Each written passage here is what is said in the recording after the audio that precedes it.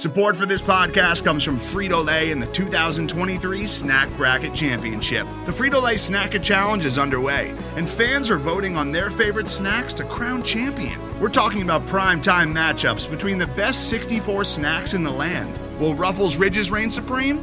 Can Doritos defend their dynasty? Or will Smart Food use their smarts for a surprise upset? Only you can decide. Get in on all the action for a chance to win up to $1,000 or a year's worth of snacks.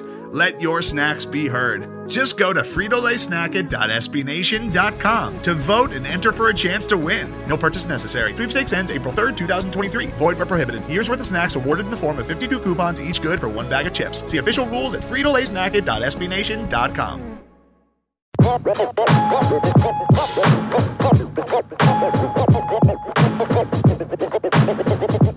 Hey, this is Power Card, aka Project Pat, and you're listening to the Baltimore Beatdown Podcast, the best Ravens podcast on the planet.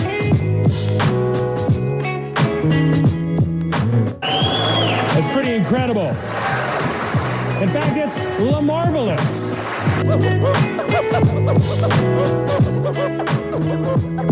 Thank you, guys.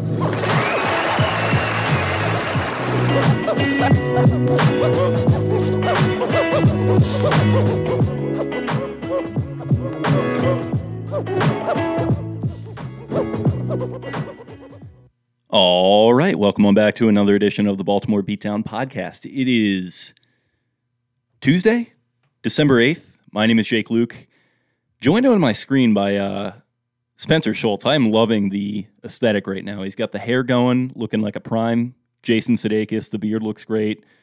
The background, it's some sort of rustic beach situation you got going on. It looks like you're living right now, man. Living it up, living inside the crying minds of the feeble Yinzers who feel broken and damned after taking a bloody L, in the words of Bud Dupree.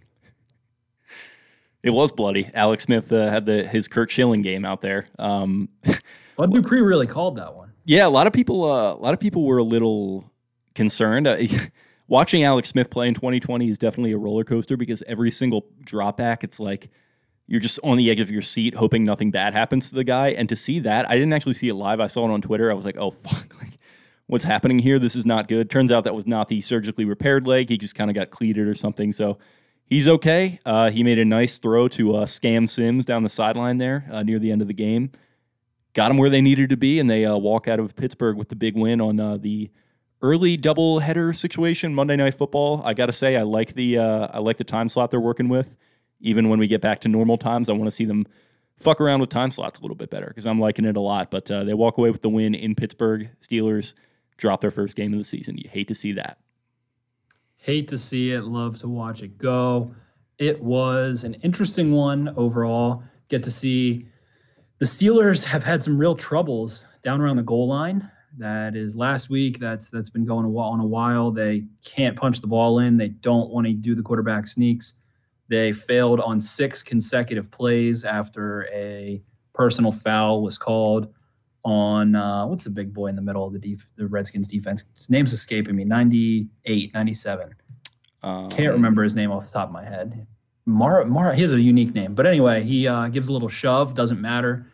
The Whifters down 14-0, come storming back. Alex Smith with a gutsy performance, checking the ball down. Kind of the same thing the Steelers do. They pick you apart, and it gave them a little taste of their own medicine. They're without Bud Dupree. They're without Devin Bush. The Whifters defense is playing some great football right now.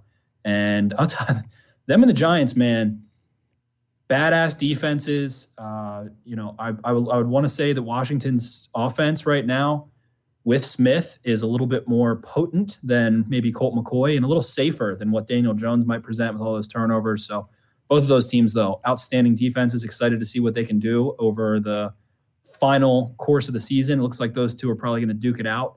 And I'm looking forward to that one. I believe week 16, I might be mistaken, but that's going to be a fun one.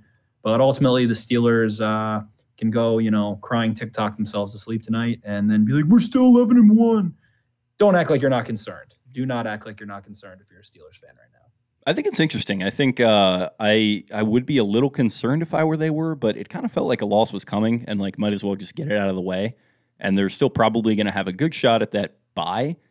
So maybe taking a loss is not going to necessarily be the worst thing for them. It can kind of point out the stuff that they need to work on, which our boy Mr. Humble Pie, Eric Ebron, just the elder statesman of the Steelers, just very, gentlemanly, always just, playing it completely straight. He was very humble after the game today.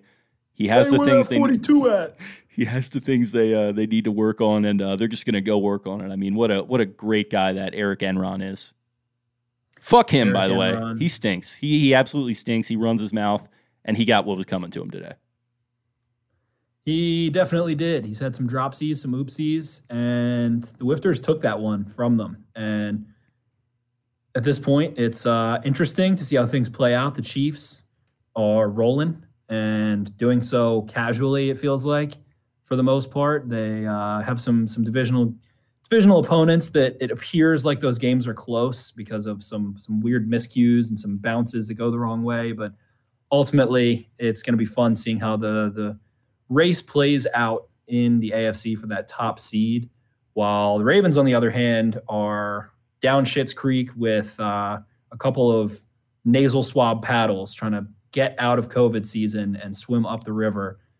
And it's going to be interesting. They have to play those Giants, and that's a tough team that's only given up 5 offensive touchdowns in the last 4 games. We'll get into this Cowboys game ahead of tonight, if you're listening, on Tuesday, and it's going to be interesting. But love to see the Steelers with a little heat from the Browns. That's going to be a fun one as well. The Ravens are going to get the Browns next week, and that's really the game of the year for the Ravens at this point. And the Steelers are going to be rooting for the Ravens in that one. Yeah, they can afford to lose that one, certainly. I think they can probably afford to lose one if they want to have a realistic shot at the playoffs. So that's going to be their toughest game, and they can afford to lose it. But I think you're talking about a gut check game. If you can go in there and get it done against the Brownies, who looked, let's just say it, they looked red hot against that Titans team, who a lot of people assumed were just going to roll over them in Nashville. They went in there and they were having a good old-fashioned bachelorette party down there on the field. They're just having a good old time. Baker was kind of wide open, making some good throws, though. He had that one touchdown to the back of the end zone where he looked the guy off, was really good. And then he had that little slide celebration, which was nice. So Brownies quietly stacking wins, probably going to be winning double-digit games this year, which, I thought they were going to be a decent team, so it's not that big of a surprise. But, it is always a surprise to see the Browns looking competent at anything in our lifetime. So for it to finally kind of come to fruition after all these years of, hype and, is this the year, this was kind of the year where it was just it was the quietest, especially compared to last year where they just every other day it seemed like Baker Mayfield was on some cover of some magazine and saying all this shit and kind of just all blew up in their face. I think what I commend the Browns about is they've kind of just kept their mouth shut and gone about their business this year and very quietly. And, some people are calling them fraudulent too. Maybe they are, but 9-3, that speaks for itself. So good for them.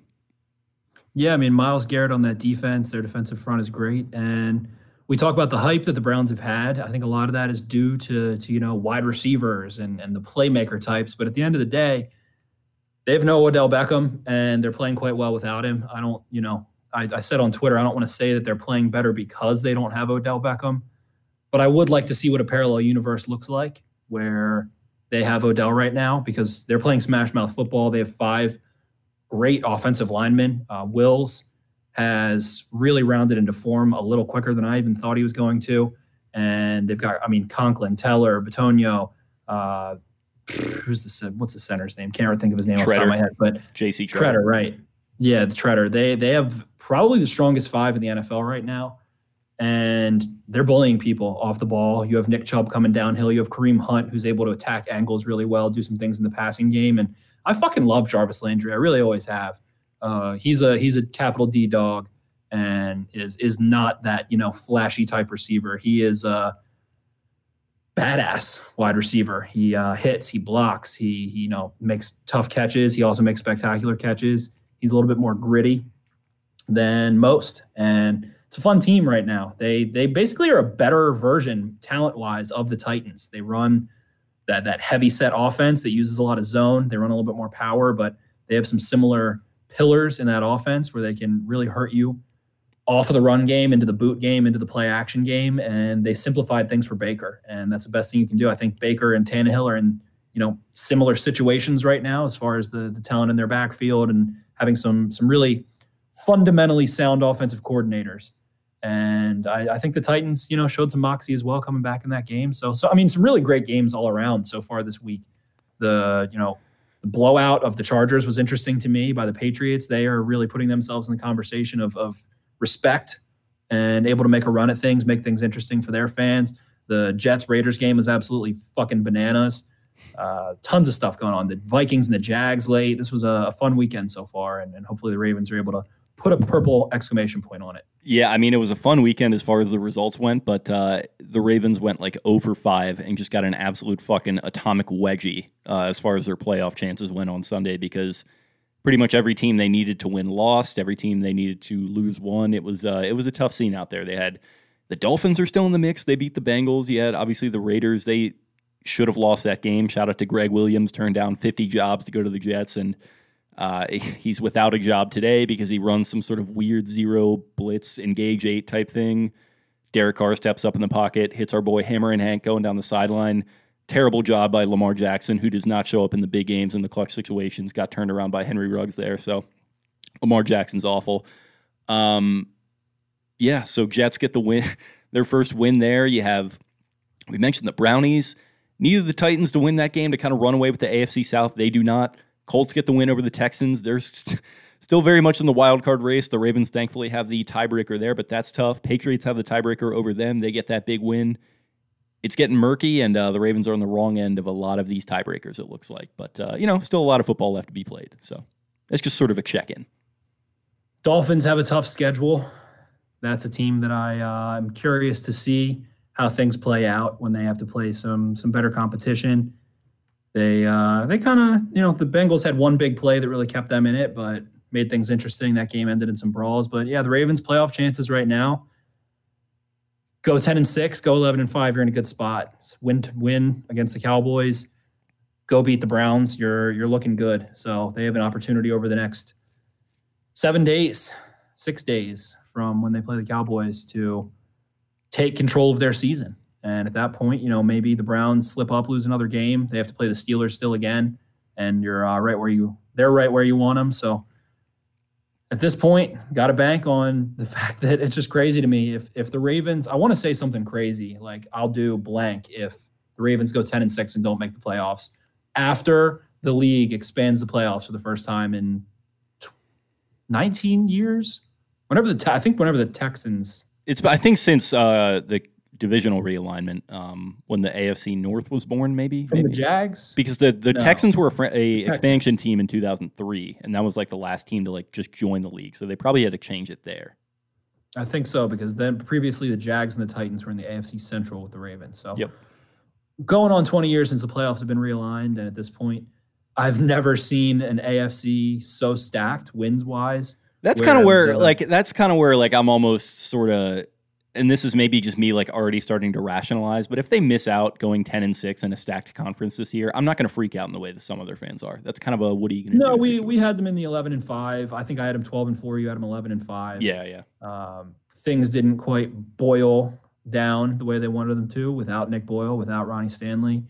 A gross realization that I've had generally. Well, let's just get into some Ravens talk before we kind of run down things. But I just feel like I was a little naive in not realizing that the Ravens really did just basically pick up Campbell, sign Wolf as well. I love those two moves, but they just picked up those two, inserted a draft class, and we're like, all right, let's do this thing. No Yandy and no Hurst. People, make fun of me when I say this, but no Seth Roberts, a guy that I thought had some nice moments last year. And it was a little silly to expect them to not have some severe growing pains. And I didn't see the youth of the offense. I didn't see the lack of dollars put there, the lack of veterans there. I'm not going to say Greg Roman it goes without fault in this equation. I'm not going to say that Eric DeCosta goes without fault in this equation. But at this point, I mean, you've had 3 months of games just about to get the experience, trim the fat, cut the fluff out of the offense. And right here at this point in the season, I think coming off of that Steelers game, you go down to your bare bones and you realize, like, I don't think they need to do this because of anything necessarily with Lamar Jackson. Well, I think he could have played a lot better so far this year, but go back to that 2018 shit, man. Go back to pounding the ball. He's going to have to make plays. He's going to have to use his legs, simplify the reads a little bit. And we were just talking about the Titans and the Browns. Fucking Mayfield and Tannehill, and I'll throw Kirk Cousins in there too that run that similar offense. They have simple reads. They have 2-3 receiver reads at times with max protect and play off of their run game and let him just toss it up. Like, at this point, simplify things a little bit, lean into that ground game, lean into the option game a little bit more, throw some misdirection in there, go back to those bare bones of this option game and go beat a couple teams, Cowboys, Giants, Jags. They haven't seen this offense. So coming down the stretch, go back to what you know, what you do, and what got you into the playoffs in 2018 a little bit. While they don't have Yanda, I think they've got a little bit more speed than that team did overall. That was like Crabtree. They did have John Brown, but let's get back to the brass tacks of this offense and bludgeon people. They showed that they can challenge the Steelers up the gut and have been able to do some impressive things on the ground still, while the passing game has not been ideal. So at this point, strip it and cut the fat and go bludgeon people, man. Yeah, I mean, and I feel like you're kind of maybe being a little hard on yourself saying that you should have seen it coming. And like, I sort of feel the same way because like I expected the same thing. But what we were doing is we were doing literally what the front office did, which is that we had faith in the development of wide receivers and in young offensive linemen. These wide receivers did not develop in the way that they were supposed to. I know Hollywood's stock is way, way down right now. I still think he can be a high-end number 2 wide receiver. Miles Boykin, I don't know if mentally he's there, but like maybe someday he could be like a good rotational guy and like a red zone specialist. He's done some good things in the red zone in his career. But yeah, we were counting on those guys. It didn't pan out. The organization was too. That was a miscalculation on their part, as was the offensive line, man. I mean, they and to be fair, they kind of did what they could, but like DJ Fluker isn't going to get it done. And doing what you do in the draft where you don't really try to go after. We knew that Yanda was going to be an issue. We knew that was going to present an issue. But when you have Ronnie Stanley down as well, I mean, you don't see that coming, but it's certainly things. And I think we also knew that there was going to be a little bit of a step back, like even from just a number standpoint and from like a standpoint of just like general feeling about them. We were kind of thinking like, at least I know for sure that I was like, there's going to be points in the season where people are criticizing them and it's like, oh, what happened to the team from last year? But as long as you feel good about them, then it's okay. So I think from that perspective, like the numbers have definitely dropped off. I don't feel great about them, but I don't feel as bad about them as some other people do. I think a big issue for them has been turnovers, weirdly, which like they were kind of one of the best teams in the NFL at protecting the ball last season. But I'm totally with you. Like just kind of get back to the brass tacks. And like, I think a lot, like weirdly, I find myself thinking a lot about that first start with Lamar. You remember like how much in despair this town was after that loss to the Steelers, Flacco's last game as a Raven.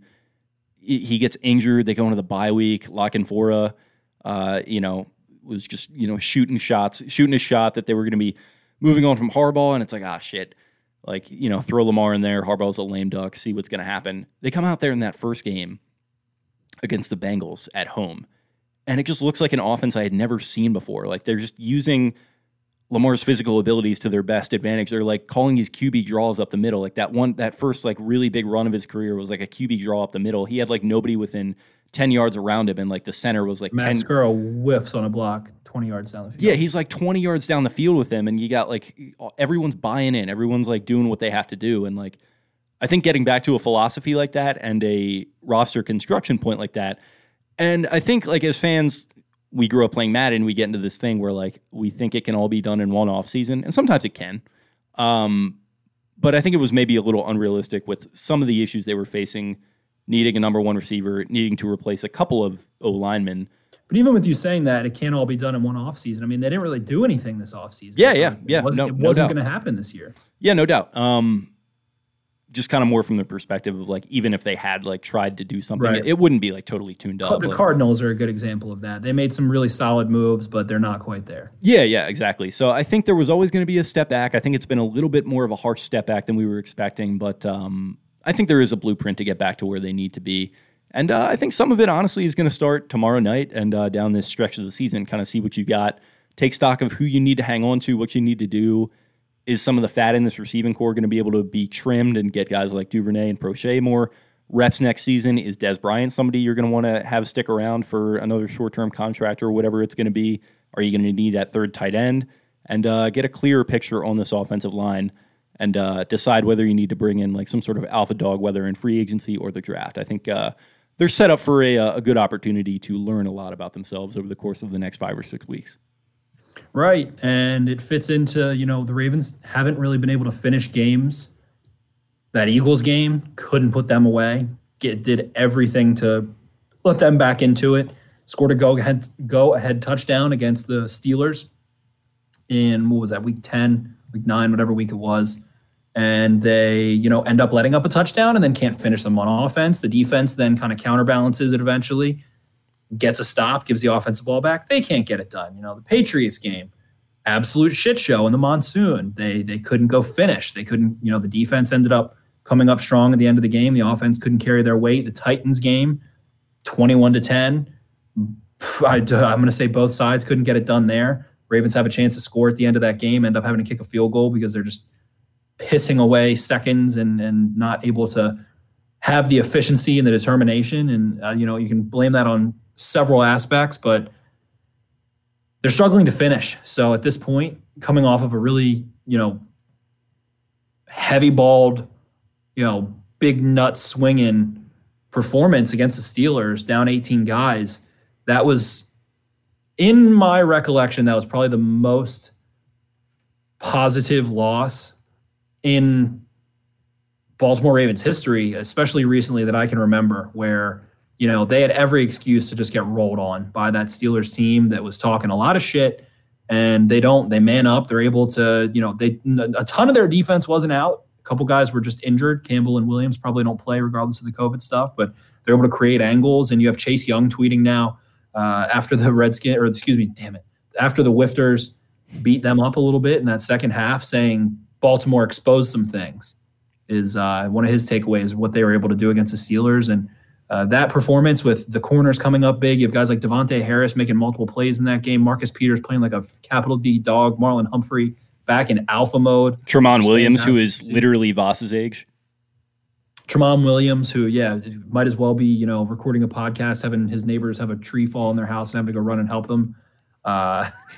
Shout out to he, made a couple plays in that game, kept things close, gets stiff-armed by Juju, whatever, but they've, that might be a game where you're able to turn a corner. I think if you take two things away from the past month, which has been pretty shitty, considering the loss to the Patriots, the loss to the Titans, it's that this offense needs to be streamlined, like we saw against the Colts in the second half. That was a good half of football. And streamlined in the way that they also get back down to those bare bones, like we saw them able to generate some chunk plays. Of course, that Hollywood touchdown kind of puts a bow on a turd sandwich a little bit in a way, but they were generating chunk plays. The defense of the Ravens was not terribly affected by COVID as much as, especially in comparison with the offense. That offense was gashing the Steelers on the ground in the first half. They, throw a pick six and drop a ball that ends up getting turned over. But other than that, encouraging performance. So I think those are the two takeaways for the offense, is to get back to that really hardcore option game a little bit more and speed it up at the same time. And those two things, I think, can take this team to the playoffs if they're able to.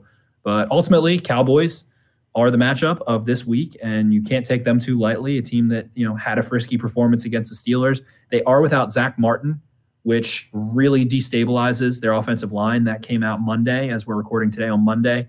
That came out, and I smashed Ravens minus 8.5 as soon as I saw that, and I think the line moved a little bit after that. But got to handle the business still. And the sad part about this Cowboys matchup for me is that this is the classic weird-ass Ravens, this reminds me like the Dolphins or the Texans Thursday night games that the Ravens had at home, and everyone's just piss-wasted in the stands at M&T Bank Stadium, playing a weird team with a backup quarterback, and they just freaking drag them through the mud for 4 quarters. I have a big feeling this defense is going to stand on its toes again after that. It's like really when we were just pounding beers in the Thursday night game against the Jets in the parking lot last year in the freezing cold. That happened last year. I forgot about that one. That was that was a good night. Yeah, this is basically a Thursday night game I'm chalking it up to. It is the weird Thursday night game that the Ravens get against a backup quarterback like every other year, and they just drag them through the mud. And that's, the fan in me saying that, but I've seen this story before. And at this point, Cowboys kind of packing it in. A couple guys. If Zach Martin went on the IR, that kind of felt like it was like, all right, what are we going to do here? They're not confident they're going to win the division. Jerry Jones probably trying to make some more meta moves heading into the offseason with Dak on his mind and things like that. So this Cowboys team traveling across the country, they've still got DeMarcus Lawrence. They've still got a great receiving core. They still have Ezekiel Elliott, who's whatever at this point. Tony Pollard has really looked more impressive than him in certain aspects, but feels like it's going to get ugly. I don't think that the Cowboys offensive line is going to be able to hold up against the Ravens manipulating them. At this point, they're going to have, we'll see exactly who back, but with Ngakoue, Bowser, possibly McPhee, and some of these other guys, they're going to be able to create some serious pressure. And this Cowboys defense can't stop the run. So it's going to be a long night for dem boys, it feels like. Ravens tweeted out transactions 3 days ago. Activated from IR and returned to practice are CB Anthony Averett and wide receiver Chris Moore. Activated from reserve COVID-19, running back J.K. Dobbins, linebacker Pernell McPhee, centers Patrick McCarry and Matt Skura. Robert Griffin III to the IR, meaning Trace McSorley is going to be the backup for the rest of the season, likely. So sick. Love him as QB2. Yep. Signed to active roster, Luke Wilson. Signed to practice squad, Tommy Bohannon, the fullback who's been around for a while, weirdly. Parker Enger, the guard who's been around. Braxton Hoyt, defensive tackle, signed to the practice squad. Injured reserve was tight end Sean Culkin, who had been kind of flirting with the active roster. Since then, they've activated Lamar. They did that today. It sounds like he's been doing walkthroughs. He's done some practicing up to this point. Looks like he's going to be back into the mix. And like we mentioned, Trace Unitas going to be QB2. RG3 probably not going to be reactivated again before the end of the year, though they do have 3 weeks to do so if they choose. So they're in an interesting spot. And I guess we can start on the offensive side. Feels like that run game hasn't been there, like you mentioned,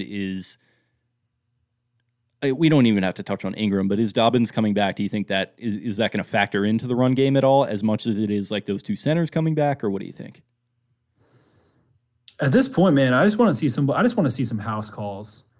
I loved what I saw at Justice Hill in terms of juice, in terms of play speed, aggressiveness, the angles he was taking, his vision and patience while moving at as a lightning bolt. He had a filthy dirty. This was only on a 6-yard run that he had. I think it might have been a reception actually, but he had a filthy, just straight crossover one-on-one with a defender in his face. I love what I saw to Justice Hill.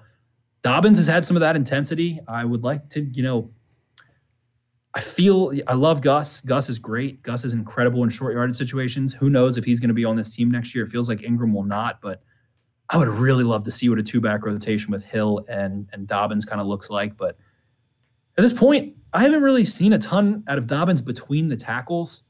It's mainly those outside, veer concepts. He's getting keeps on those and some outside zone, and he's great on those.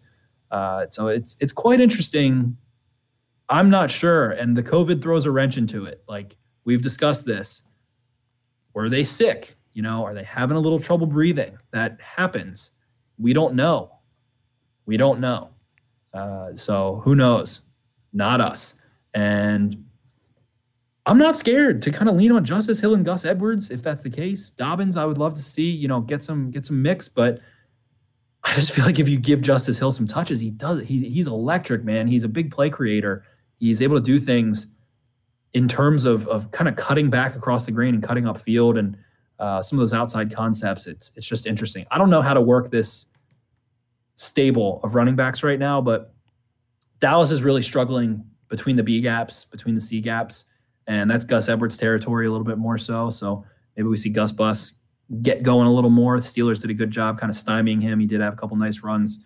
One was called back. I think he ended up with 8 carries for 10 yards and a touchdown, something of the sort. But in this one, I'm not sure. I would kind of like to see Lamar just do the damn thing with his legs and get those angles going, get this option game cooking a little bit more, get some badassery, get some confidence back into that run game. Let these offensive linemen go figure it out and make a name for themselves. Yeah, it's kind of what I wrote in the dossier. I just finished it up before we started going here, and it looks like by DVOA, the matchup goes pretty towards the Ravens being efficient in the run game, at least much more so than they are in the pass. It looks like they're 11th in the rush game and 22nd in the pass by DVOA. And then that goes up against the Cowboys, who are like 26th in total, and I think they're slanted maybe a little more towards the pass than they are the run. I think they're like 29th in the run. So it definitely sets up for a game where you just line up and just kind of do what you have to do. And with those offensive linemen coming back, that's going to be big.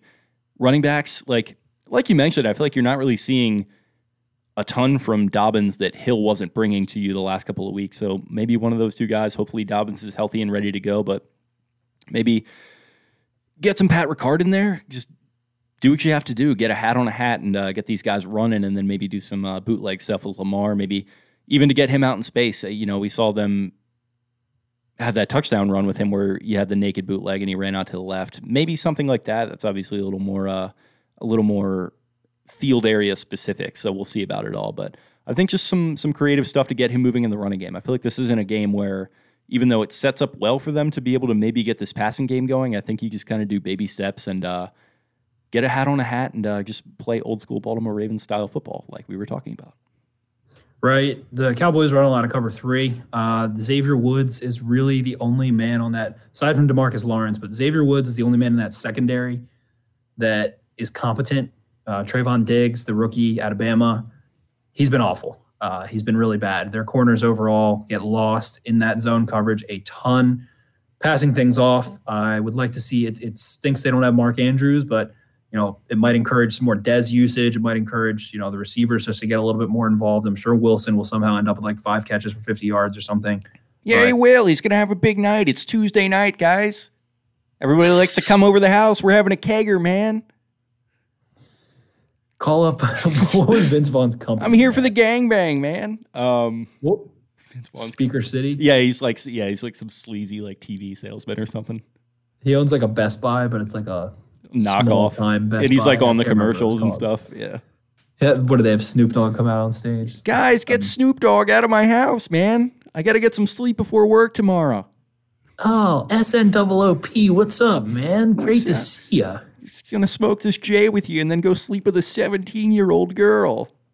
My boss's daughter. Oh no. That's an interesting storyline, and even for like 2003 or whatever that was. Yeah, right. That's something. That would be destroyed in today's world. It is messed up, but it's Luke Wilson time. I'm sure somehow he'll have like 3 for 38 and a big first down catch because Lamar just can't keep his paws off those tight ends. He can't help himself.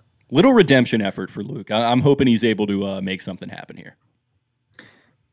Absolutely. And at this time, it's Hollywood time, man. I don't care. I want Hollywood getting 8-9 targets in this game. Like, feed him deep balls. Go.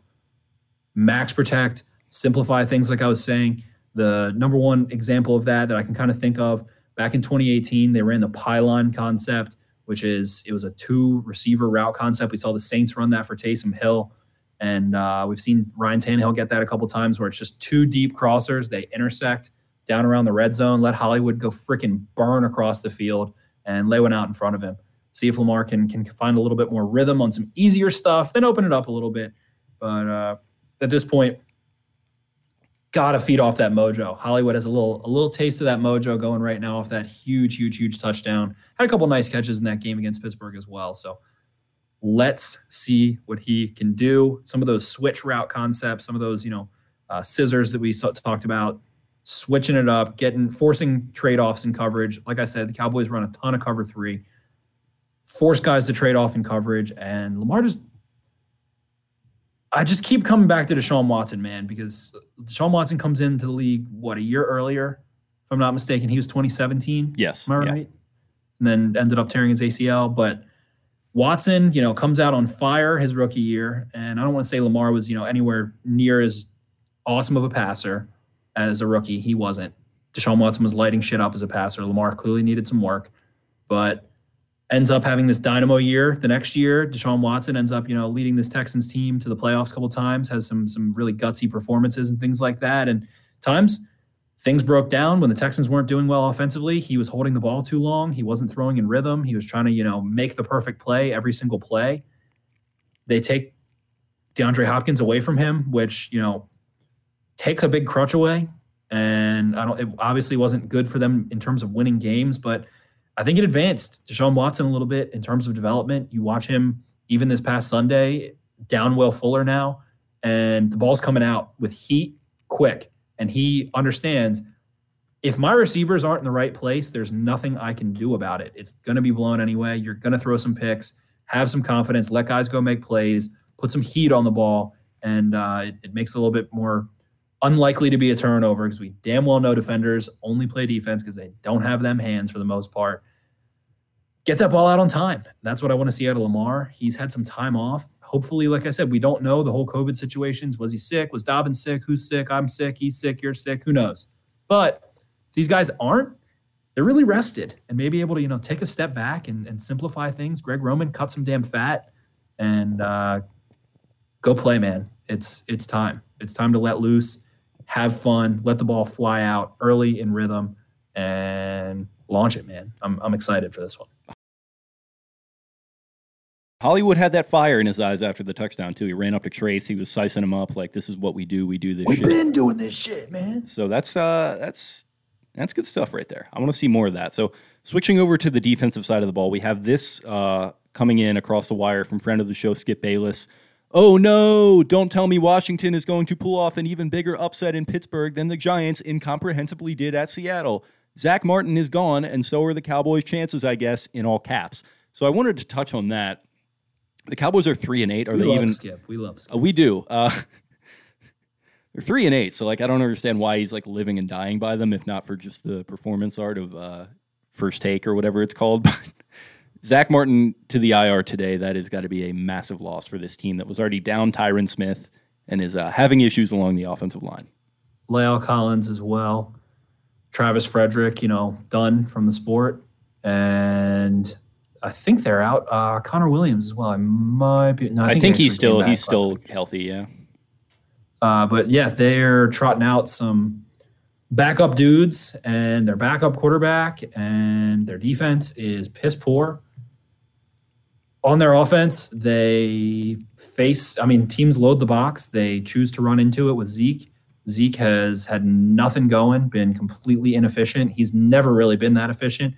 I do think there's some, people think Zeke's a little bit overrated, yada, yada, yada. I still think Zeke is a great back. He's had some serious fumble issues. Their mojo is definitely off. Overall, they're not able to get movement on the ground game. He is not an explosive runner by any means in terms of, busting out 15, 20-yard runs. And they've had to simplify things. They're not able to really just run some lead and some zone stuff and just push you off the ball. They have to get a little bit cute. And I think we're going to see Andy Dalton trying to, get the ball out to the sidelines a little bit, take some pressure off that run game, put the ball in CeeDee Lamb's hands, Amari Cooper a little bit. But it just feels like the Ravens cornerbacks are dialed in right now. They are the meat and potatoes of this team, frankly. They are healthy. Knock on wood. They have Anthony Averett coming back. They just had a huge game where really the only reason that game was close is because Marlon Humphrey and Marcus Peters were playing on God mode in that game. Marlon Humphrey was locked down, has the 2 forced fumbles, big pass deflection, has the PI down the field. That probably was a PI. Yeah, I think that was a good call. But other than that, he was, making plays in the run game. Looked like he did the first month of this season. And now as the 6 forced fumbles, he's back on that bullshit. And those guys are going to be able to clamp down. Andy Dalton's not going to be able to hold the ball. They're not going to be able to do some, long developing plays at all. And it just feels like the Ravens are going to lock down on those receivers. They're going to create exotic pressure packages with Bowser, who's been playing a ton of inside linebacker over the A-gap, which has been super duper fun. He is the best coverage linebacker on the Ravens, I would like to say. At this point, I think LJ Fort does a nice job. Malik Harrison is secretly, kind of savvy there. They don't ask him to do a lot. Queen been crazy up and down. Very inconsistent, very bad, and had some good games as well in coverage. But I like what they're doing with Tyus Bowser. I like Yannick Ngakoue to have a big game. I like him to be able to really blow past these kind of makeshift tackles and do some things. I think that they're going to play the Raven. Wink Martindale is really going to get into his bag. He did last week. Going to create some exotic blitzes, some delayed stuff. I highlighted one on the Baltimore Beatdown Instagram and on my own Twitter, I believe. And some of the stuff he's doing right now in terms of the bluffs and delayed blitzes is out of this world. Able to drop guys like Aaron Adoye into coverage and take away, some primary reads. And they just gave Big Ben fits. I can't imagine that Andy Dalton's able to come in here and, consistently move the ball for 4 quarters. I think they'll force a couple turnovers, probably 2 or 3 in this game. And able to play around, have fun, generate some big plays, some sacks, some turnovers. I think this is going to be a dominant defensive performance tomorrow. Yeah, and hopefully, they're ready to go. They've got some guys that are playing well. It looks like Amari Cooper has been pretty sick recently. And then CeeDee Lamb, as an owner of him in fantasy football, he's been extremely good all season. And then obviously Gallup is a big play threat. I feel like he's been kind of negated without Dak in the lineup. But for sure, Gallup is kind of the one who's really suffering. Yeah, so they have some receiving options. Tight end is kind of weird. They've got like Dalton Schultz and some other like guys that I don't really know too much about.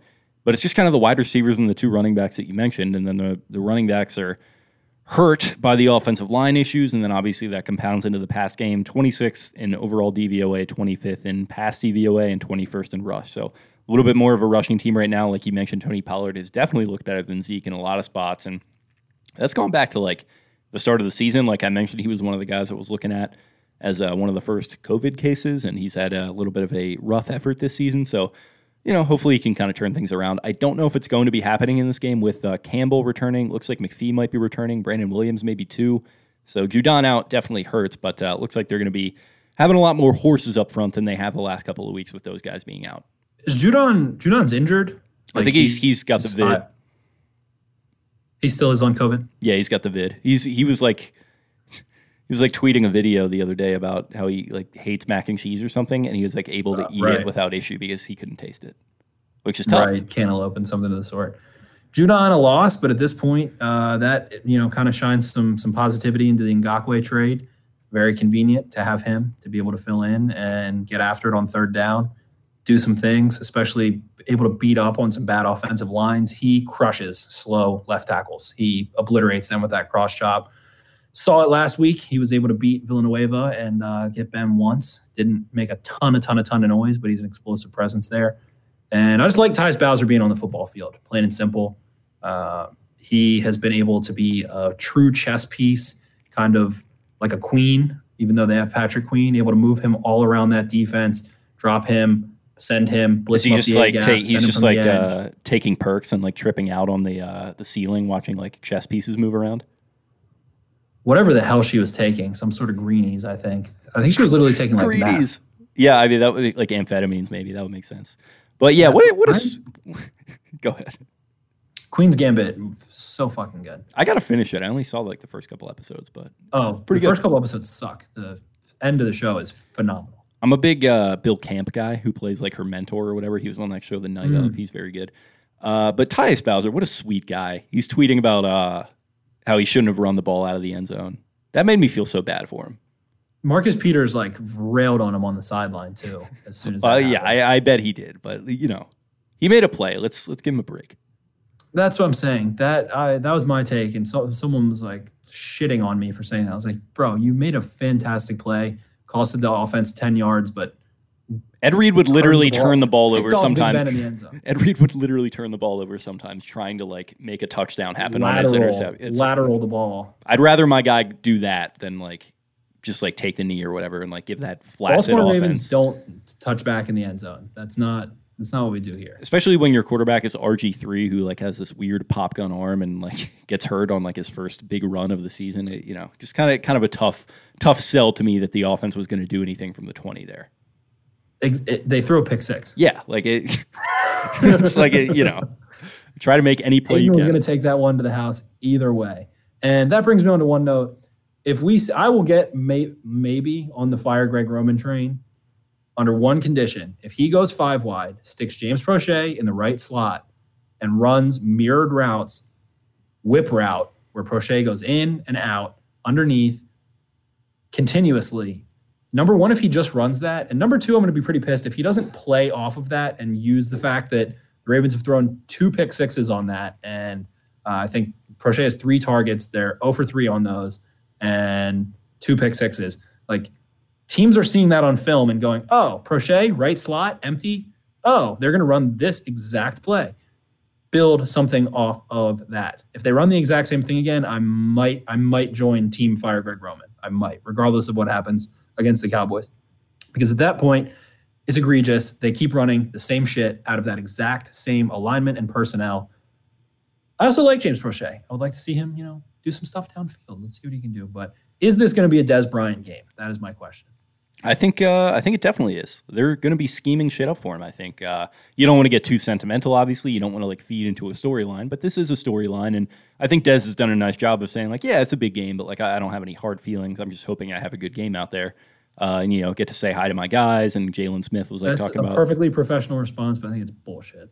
Yeah, well, I think it is. It would probably be worse if Witten and Sean Lee were really big figures on this team right now, who seemed to be the main guys he had an issue with, and Garrett's not there anymore.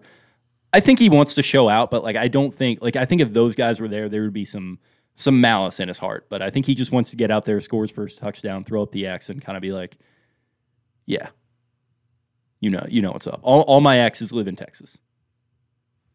I'm George Strait. This is what was interesting from that Steelers game as well. Dez Bryant ran a filthy, dirty blaze out, kind of like a almost. Don't you? You're telling me that you're always doing filthy, dirty blaze outs right before we record. And dude. That is not a route that is typically run within the Ravens route tree. A blaze out, especially ISO, meaning what is that? What I can't even picture that. What does a blaze out look like? It is basically running pretty straight, trying to get on the toes of a DB. Just giving a little inside stem release, a little jab step to the right, head fake, and then just hitting a hard, flat break towards the sideline after breaking inside a little bit. So you're running an out route, but you just hit a hard inside stem and then try and flatten out back towards the sideline super hard. He crossed a Steelers DB up, made them eat shit. Edelman does that shit all the time. RG3 got sacked because he was staring it down and didn't, throw with any anticipation over there, but Dez might have walked into the end zone on it. Not a route that I've seen much. And this is what I've seen out of Dez Bryant's route running. Finally, someone who uses their arms, he pushes off. He is physical to separate. He understands how to box out, use his body frame, and push off. He simply pushes off. And no fucking Ravens receiver does that. None of them. They are so soft and other than Willie Snead doesn't even push off. He just attacks the ball like a Tasmanian devil.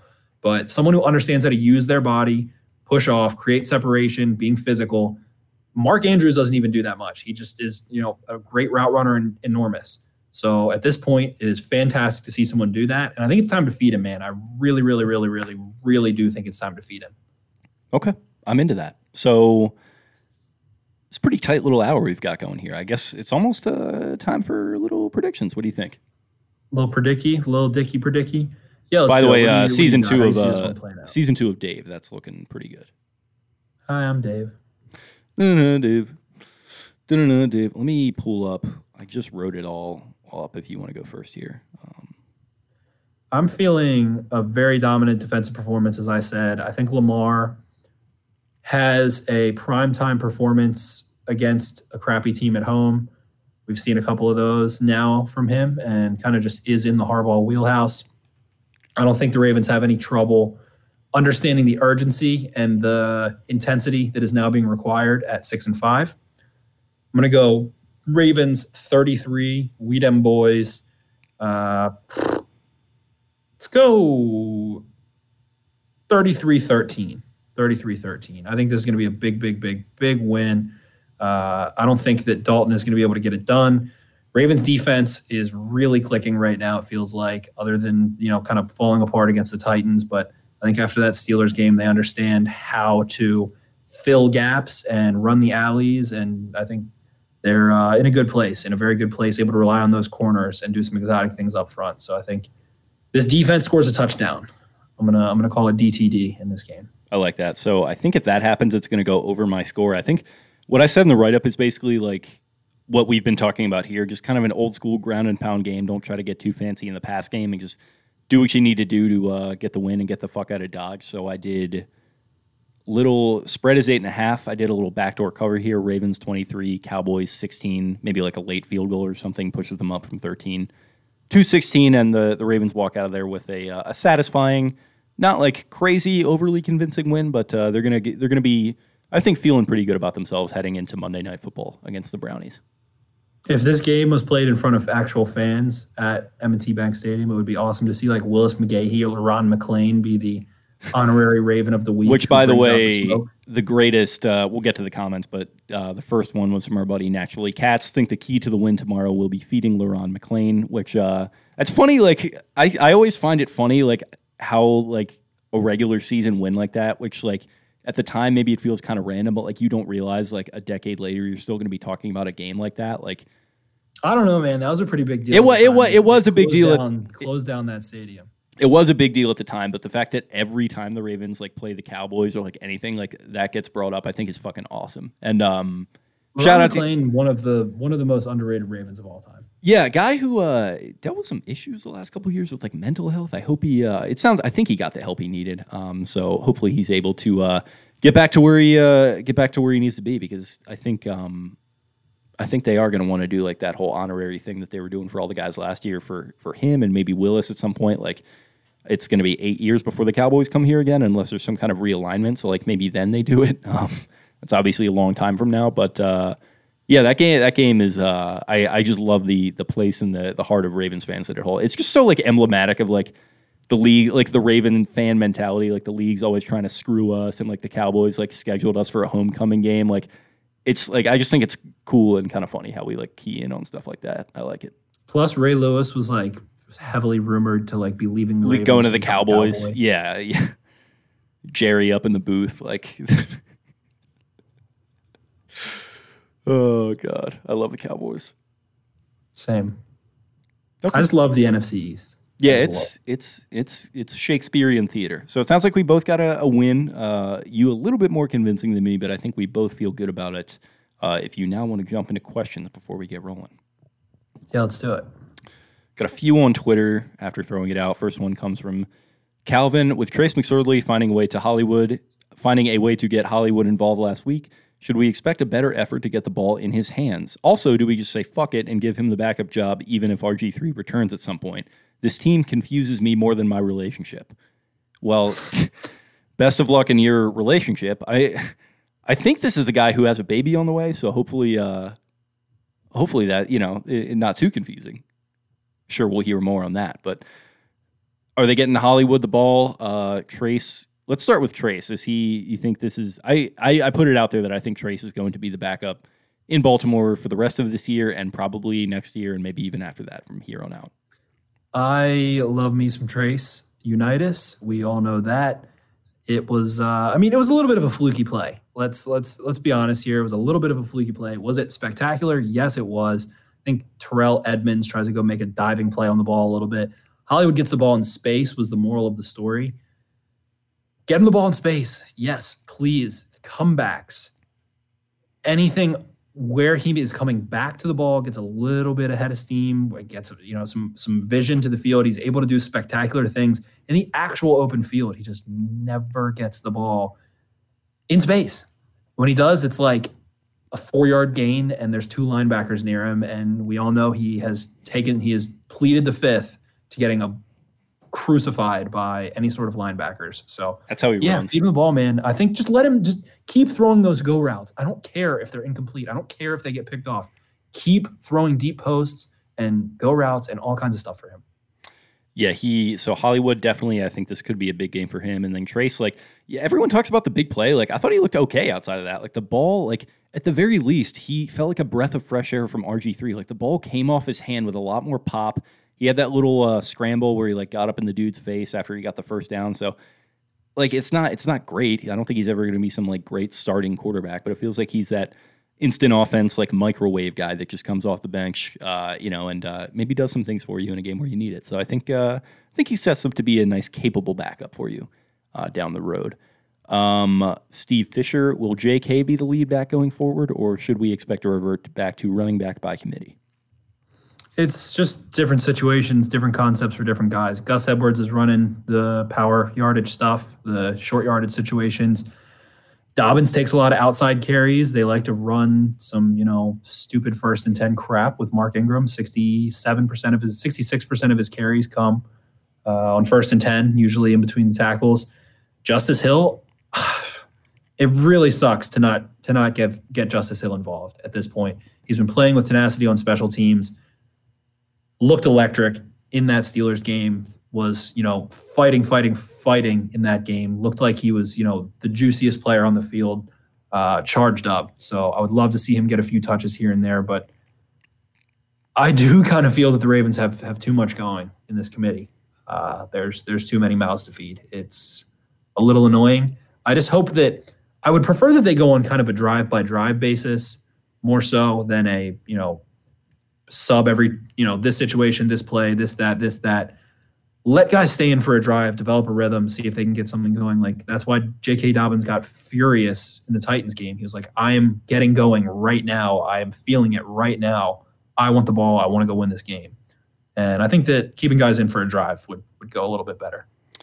Yeah, I think just like whatever the situation calls for, like, just don't be afraid to go to a guy in that situation, like, for however long it takes. So, like, if you're in a passing situation, go to your passing back, which I guess is Hill at this point. If it's time to pound the rock, you go to Gus, and maybe you sprinkle in a little Dobbins and maybe Ingram here and there, and just kind of feel it out. Don't be too committed to any one strategy when you have all that talent.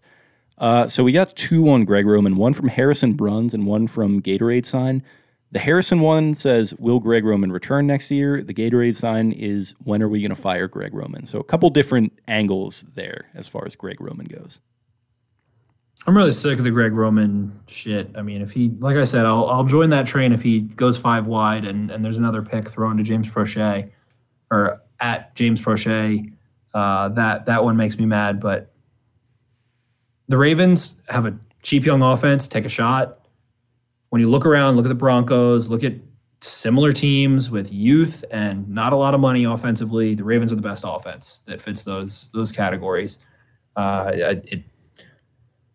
There is execution. There are plays left on the field. Lamar not getting the ball to Hollywood. They end up scoring a touchdown anyway, I believe. Not being able to hit Hollywood in rhythm.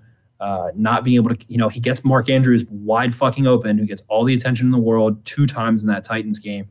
And he just called a really kick-ass game against the Steelers with literally a JV NFL team. So I genuinely don't get the Greg Roman hate. The plays get left on the field. There are guys open. There are good run concepts. There are definitely issues that I have, like him taking too long to get play calls in, subbing too much, kind of losing tempo, losing momentum a little bit. Like I said, that Colts game, they looked fantastic. They pushed the tempo. They drop the substitutions. They let guys get in a rhythm. I think that is the biggest thing that could help this offense right now, but it's too early to say. And this offense is underachieved. He is partially at fault, but I think everybody just wants to piss and moan at the offensive coordinator. You have to hold Harbaugh accountable as well. You have to hold Lamar accountable. Lamar's leaving plays on the field, man. He really fucking is. He's made some really great throws this year. He's made some spectacular plays, had 2 huge runs. A lot of throws getting left on the field because he's not trusting his read. He's not like, what is the right word? Mindless. He's not in the zone. He's not numb. He's not in his flow state. Shout out to our friend Joe. Right. He's not in his flow state. He's not just letting the play happen. He's not trusting his read. And that ends up with timing being fucked up, him having to roll out and do some schoolyard bullshit, which every 5th time he does it, it turns into something spectacular. But throw within the structure of the offense. If not, go get yards or check down quick. You need to speed up. Lamar needs to be quicker right now. And I think that is maybe the biggest single reason why this passing game is held back over anything else. And I'm going to finally say Hollywood Brown runs 10 different routes. That is some major thing going on right now that Hollywood runs through routes. No, he runs comebacks, hitches, curls. Hitches and curls are the same thing. Drags, slants, outs. Like, he ran a double move against New England. He runs posts. He runs everything. He literally runs pretty much every route. So I don't know where that narrative keeps coming from, but it's bullshit. And like I said, Lamar needs to get the ball out quicker. Yeah, we don't it comes back to the thing we've been talking about where it's like, you don't want to put any blame on the players because you like the guys and they're the ones that are like making you the big plays and you want to give them all the credit when it's going well. And then when it's not going well, it has to go to this nameless, faceless entity up in a box. And, frankly, it comes from people who, it's not any knock against them, but for whatever reason, they seem to think that the solution to a lot of problems is to just fire somebody or fire everyone. It's like, guys, that's fine. Offensive coordinators, I want to say, I'm making this up, but at least 90% of them don't last more than 3 years. How often? What? Josh McDaniels, Bieniemy might have been there for 3 years now. This might be his third year. Mm-hmm.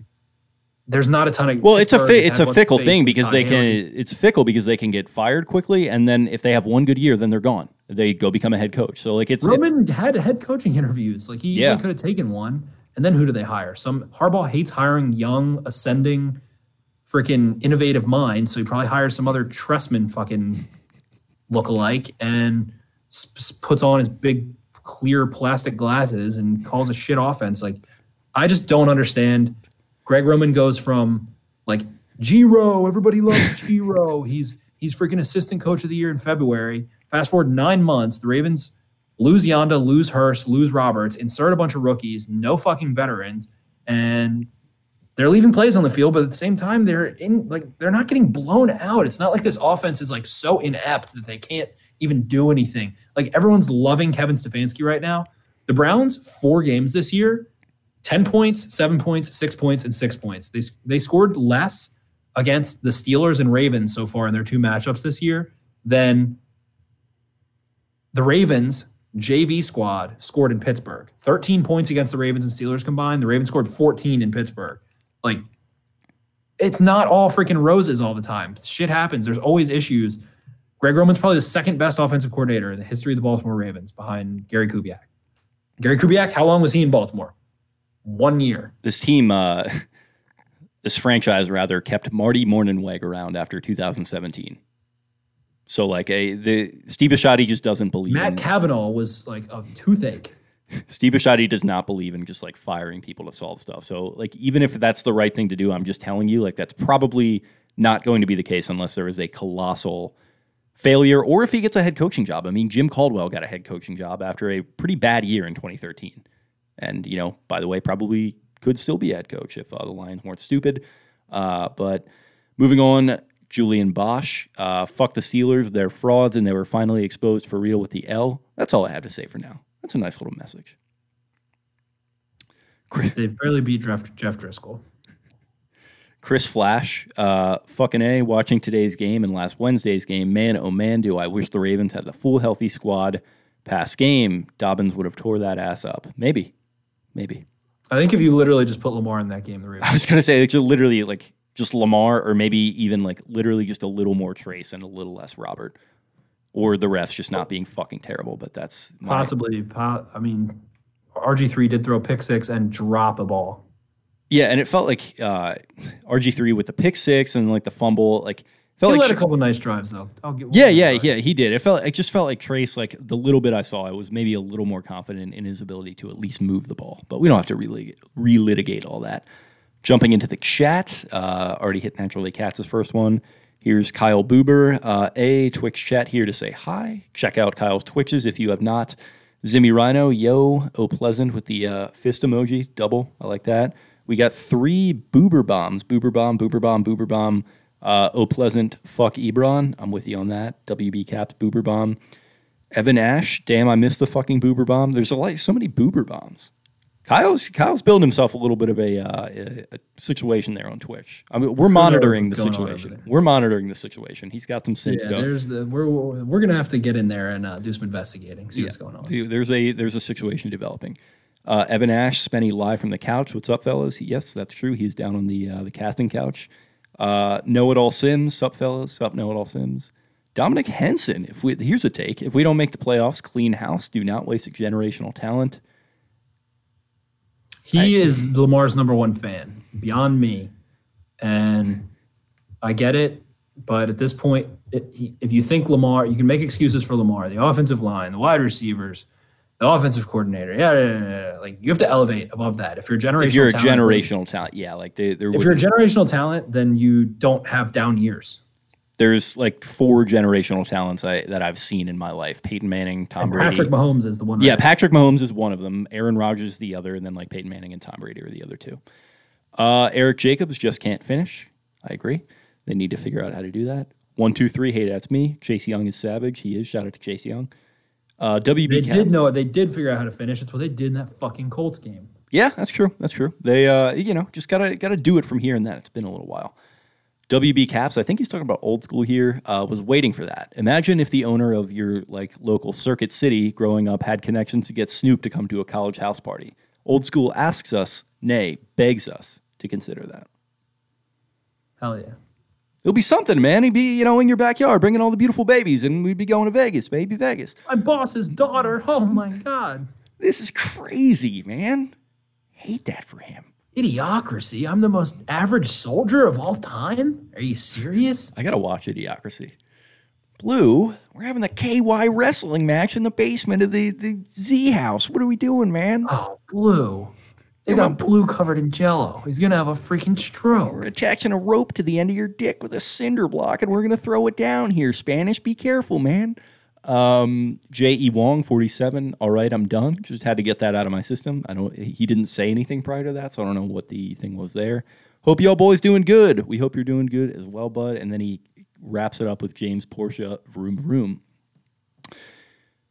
WB Caps, my opinion on some of what's going on, I think this is insightful. My opinion on some of what's going on right now in terms of Lamar gelling with receivers, especially the new guys, I think is due to losing training camp due to COVID. Do you think next year is better, assuming the COVID situation clears up by next season? Knock on wood. I mean, everybody else had to deal with it too. So I think that levels it. It's not like they had a unique situation. They had a atypical situation, but Stephon Diggs doing A-okay in Buffalo, Justin Jefferson lighting the league on fire. Jerry Jeudy's looked great.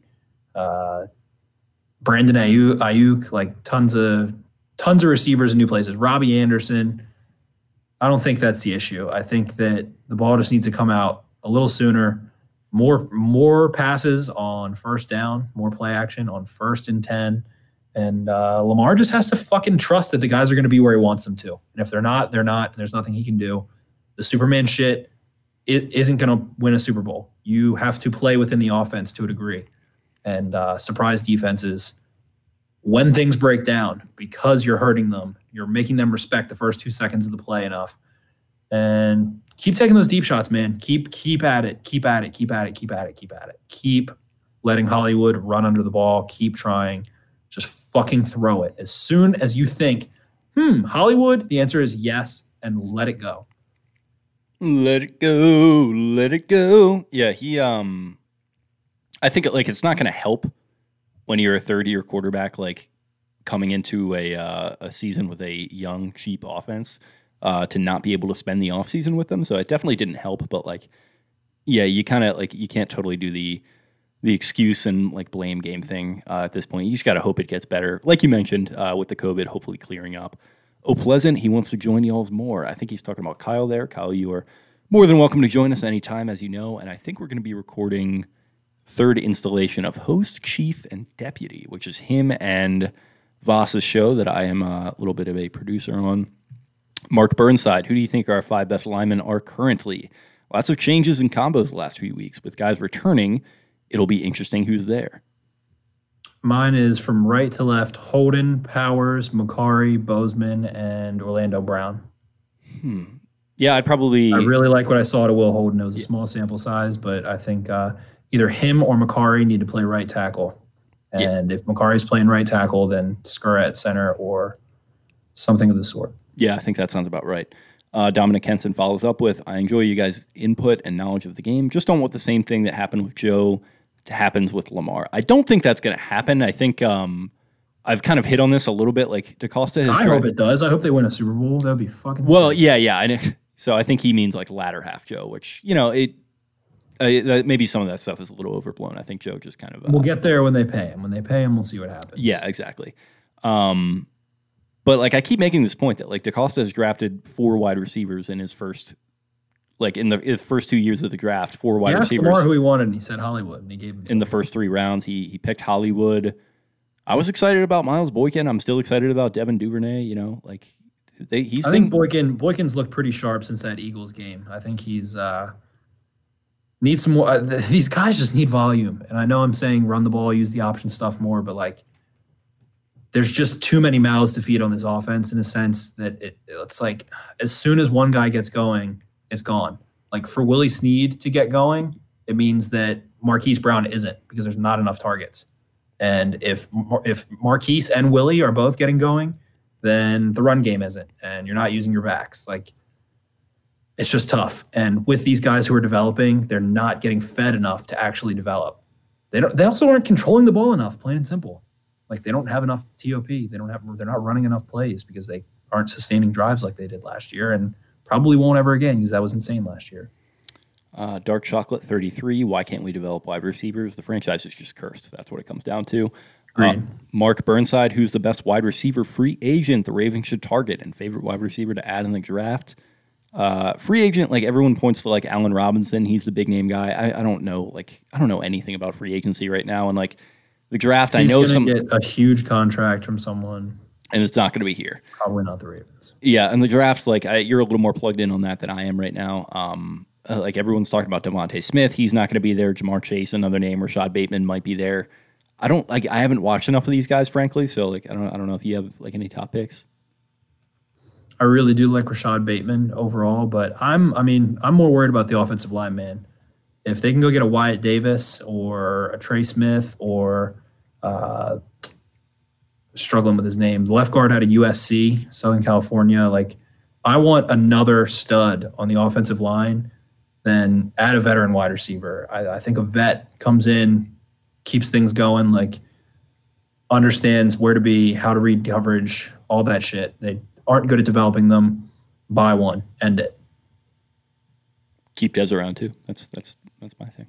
And then finally, my buddy Christian chimes in from Twitter. Is it me or have they not even slightly attempted a trick play or something to give a surprise spark? I think that's an interesting thing because the Patriots have these like trick plays just ready to go, like right at the right moment all the time. And like I kind of find myself thinking, why don't the Ravens really do that? Harbaugh does that with special teams sometimes, but like not really a ton on offense to speak of. Not really. I would like to see some more as well. Just generally more misdirection as well. I think they can do some fun things with options that kind of split across each other. Should we go after Tooney or Sheriff? Yeah, they should. I agree. Okay, that is all we have for tonight. Crisp hour and 10. Good show, bud. Appreciate it. Appreciate you guys. Hopefully we are looking at the Ravens 7-5, and that would be ideal because I'm not going to be mentally okay if the Ravens lose this one to the Cowboys, but I don't think that's going to happen. Appreciate you guys, and that does it for me. Yep, we do appreciate you guys tuning in. Weird recording schedules the last couple of weeks with the games being weird. Hopefully we can get back to a... Super jacked up with the games. Yeah, so hopefully we can get back to a little bit of a normal rhythm. I think they've got the Brownies next Monday night, so maybe try to do like a Friday episode at the end of this week to preview that. But in the meantime, hope you enjoyed this Cowboys TNF Tuesday night preview. Yeah, going to be a weird game. Like I mentioned with the last week, like you're watching Tuesday Night Football. Try to enjoy it. It's kind of a weird, cool thing. People are going to be talking about this for years to come, maybe. So it could be a historic moment. Hopefully the game is, goes the way of the Ravens and that they do find themselves at that 7-5 spot heading into that Browns game. And like I said, we'll be there to break all that down for you guys. So really appreciate you tuning in tonight. If you're listening to us on Apple, go ahead and subscribe to us. Leave us that 5-star review and rating. Follow us on Spotify if you're on there. Wherever you're listening to your pods, just make sure you tune right on in. Or if you're on YouTube, subscribe to the YouTube channel as well. Getting some good numbers on that. And follow us on social media. You can follow the show on Twitter at Podcast Beatdown. You can follow me at Jake Luke. That is Louque. Follow Spencer at Ravens4Dummies. That's the number 4. And check us out on Instagram at Baltimore_Beatdown. Appreciate you guys tuning in. Have yourselves a great rest of your week, and we will talk to you again very soon. See ya. Peace.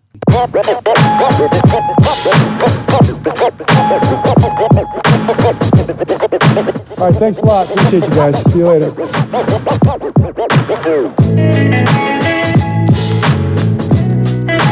All right, God bless.